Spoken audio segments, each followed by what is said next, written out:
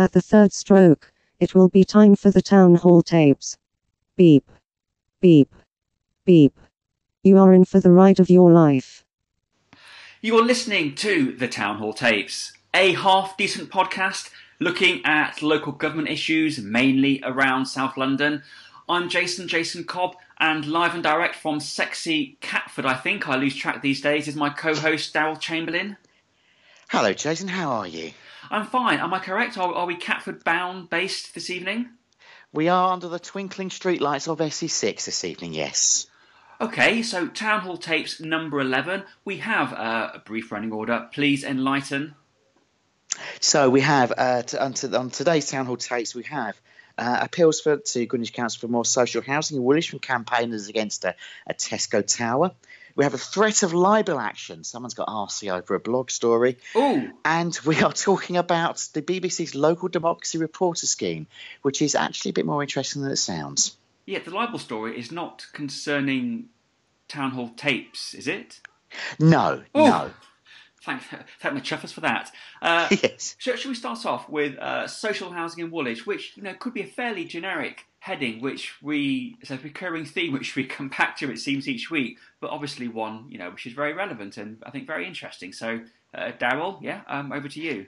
It comes back and it's relevant and people are interested in it. And the thing I think that this year has taught us is that people actually do give a toss about social housing, the people that live in it and want to live in it. So last week Greenwich Council had its full council meeting. During that full council meeting, they voted to, quote, bar Donald Trump from the borough. We covered this here last week, so we won't detain ourselves on that again. However, on 853, actually the more popular story has been people who are campaigning against a tower in front of the Tesco in Woolwich. Tesco, a few years ago, fancied itself as a property developer and then overstretched itself and sold a load of spare land in front and around its stores. This includes the one in Woolwich. And so now a developer called Mayor Homes wants to build a 27-storey tower block in central Woolwich. Bearing in mind the centre of Woolwich, not by the river where Berkeley Homes is building all kinds of towers, but the centre of Woolwich itself is relatively low rise. This has come as quite a shock. So they're going to have this thing that looks a bit like the Flatiron building in New York looming over Woolwich. One issue with this, absolutely no social housing in it whatsoever. Zero, completely zilch. Zero social housing in this building. Some nods towards affordable housing, quotes, but we won't detain ourselves in that either. No social housing. Nice luxury flat on the 27th floor, no social housing. So there were lots of people very unhappy about this, and so on Wednesday they presented a 1,400 signature petition to Greenwich Council and addressed Greenwich Council on this. And this is an interesting thing because Greenwich has not really been very good at communicating with its residents about this kind of issue, and the deputy leader of Greenwich Council, who is in charge of regeneration and all this kind of thing, tends to talk about affordable housing a lot, but not very much about social housing. And so yes, they stood up to the council and basically said, listen to us, work with us, talk to us. We actually want homes we can afford to live in. There's an ever-extended waiting list of people. We need housing. So to what stage is this planning in? 27 stories seems incredibly high. I'm even coming from the Hell, which is the new Vauxhall and the Nine Elms development area, which is a very different story altogether. But so has anything been submitted in terms of a formal planning application yet? A planning application's in, and we're waiting to see what happens with it. But this is going to be really interesting, I think, because this is the centre of Woolwich. This is going to be uncomfortable for Greenwich Council. They have passed through things with very little social housing already. Been very happy to do this, and I suspect that they would be tempted to want to nod this one through. But politically, it's going to be really hard for them to do. And there are Labour council candidates milling around in the background of this campaign against the Tesco Tower. So, this is going to be an interesting one to watch, I think. Yeah, and is there anything briefly in terms of Labour Party policy in your patch about what the suggested social housing ratio percentage should be? In Lambeth, they strive optimistically for 40%.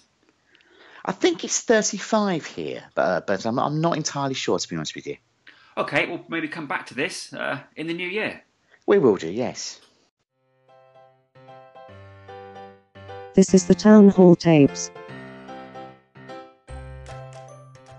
Yeah, and next up on Town Hall Tapes, we wanted to talk something a little about potential libel action, which always makes me a little bit fragile. Thankfully, nothing to do with Town Hall Tapes, or 853, or Brixton Buzz, although that's a path we have trodden very delicately in the past, maybe. But Dowell, it's still again back in your patch, or from the murky depths. Yes, From the Murky Depths, which is another site in my patch. They mainly deals with development and planning issues and that kind of thing. If you want to check on the state of tower blocks and things like that in the South East London boroughs, then From the Murky Depths is your site. And the site's also been taking a keen interest in the public realm in Greenwich, because most of it is, quite frankly, awful. It's shit, frankly. The borough looks like a mess. And Greenwich recently published for the very first time details of its Section 106 payments, which is the money that developers pay to mitigate the impact upon the public realm of their or public life generally that the developments have. And so From the Murky Depths commented on some of the dodgy public realm around sort of Greenwich and Charlton, around the peninsula, around parts of Charlton, just down the road from where I live, and it does look terrible, frankly. The place looks like a right state, and the fact that no money at all from any of these developments, the huge developments sprung up, shopping developments mainly, unfortunately, that they attract lots of cars and traffic jam, but absolutely nothing has gone into mitigating this, making it easy for pedestrians. They're like, it's terrible. You made a comment that if you raise this issue with Greenwich councillors, they'll either ignore you, or in the case of one of them, block you on Twitter. Now, the blockee, or the blocker, is some might say ironically named Stephen Brain, the Councillor for Peninsula Ward. If I can just say there, please, we're talking about libelism and we need to be a little bit steady on our feet as we go along. But Councillor Brain, yes. So Councillor Brain, who was accused of blocking people, responded to the Facebook post of this, insinuating that he would be within his rights to throw a libel action in the way From the Murky Depths, which would all be very fine, apart from the fact that he hasn't got a bloody leg to stand on, because he's blocked me, he's blocked the From the Murky Depths blog, he's blocked someone for asking quite sort of normal questions about the Labour Party, he blocked a member of the Liberal Democrats for asking them why he was tweeting the wrong GW lab, because he was tweeting something about something about the global warming laboratory when he actually meant to tweet the Greenwich and Woolwich Labour Party. And he just goes around blocking people left, right and centre. At least it's even-handed, and there's some genuine cross-party consensus as to who is blocking. But anyway, blocking on Twitter, it's just bollocks, isn't it? Because it means absolutely chuff all. I mean, if you really are that desperate or that sad to see what someone is saying who has blocked you, and I think it's in this part of the Town Hall Tapes where I say good evening to Steve Reed MP, who blocked me many, many years ago. And of course, if I wanted to follow him, which of course I don't, you just log out of Twitter and you see what someone's reading. It means nothing when you block somebody. I do block people if they're being a pain in the arse occasionally. And I tend to block fascists and racists and whatever. But that's more of a muting option as opposed to blocking, as in being passive aggressive. So, Councillor Brain, has there been any further developments, and does it seem that he's serious about his legal action, or does Mr. Murky Depths just really think, okay, move along? He's pretty unrepentant, Mr. Murky Depths. One of the things is that he's anonymous, but the reason why the Murky Depths blog writer is anonymous is because there's the personal connections to members of Greenwich Council staff, and there's a history of bullying about these issues. But the opinion, I think, is just to move on and ignore it, and I think it's best left in his words. And he said, well, I wish his colleagues would have a word. Yeah, it doesn't really paint a very healthy picture about local democracy and accountability and transparency, and dare I say it, journalism. You can see where we're heading. This is the Town Hall Tapes. So, Jason, tell me about the BBC's local democracy partnerships. Yeah, this is where the BBC finds ways to do more of what it does badly. Nice. Hurrah! So, I'm a little sketchy on this. I'm sure, Darryl, you'll fill me in. So, the background was that traditional local newspapers got a bit peeved off, thinking that the BBC was lifting all of their local government stories, which sounds familiar for anyone involved further down the pecking order in terms of reporting local authorities. And so an arrangement was almost shoehorned in, whereas the BBC was going to fund local journalists who would then work for local news organisations. Is this sounding vaguely familiar? Yeah, it's about right. I mean, a lot of this has been about, I think there has been this kind of whining for years. I mean, it's probably more outside London that the BBC local stations and particularly local websites have been nicking local paper stories. But this has now lately become that, oh no, because the beastly BBC, we've managed to sack all our reporters. Can we have some reporters, BBC, please? Yeah, and it seems that it's an arrangement, dissolution, and the BBC is going to fund directly these reporters in certain patches. And the reason we're talking about it on Town Hall Tapes today is because the different patches have now been divvied up, and it's been announced who's going to be behind these.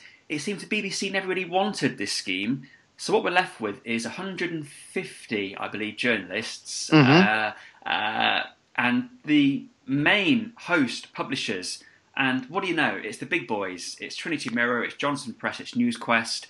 I think all bar but one, genuine hyperlocals really have been squeezed out on this. The pay is appalling. I think it's around 23 grand. 23 grand. Whereas the host publisher gets 34,000, and so you can see how Trinity, Johnson, and NewsQuest are going to be making some money simply by trebles all round. Yeah, by being part of the scheme.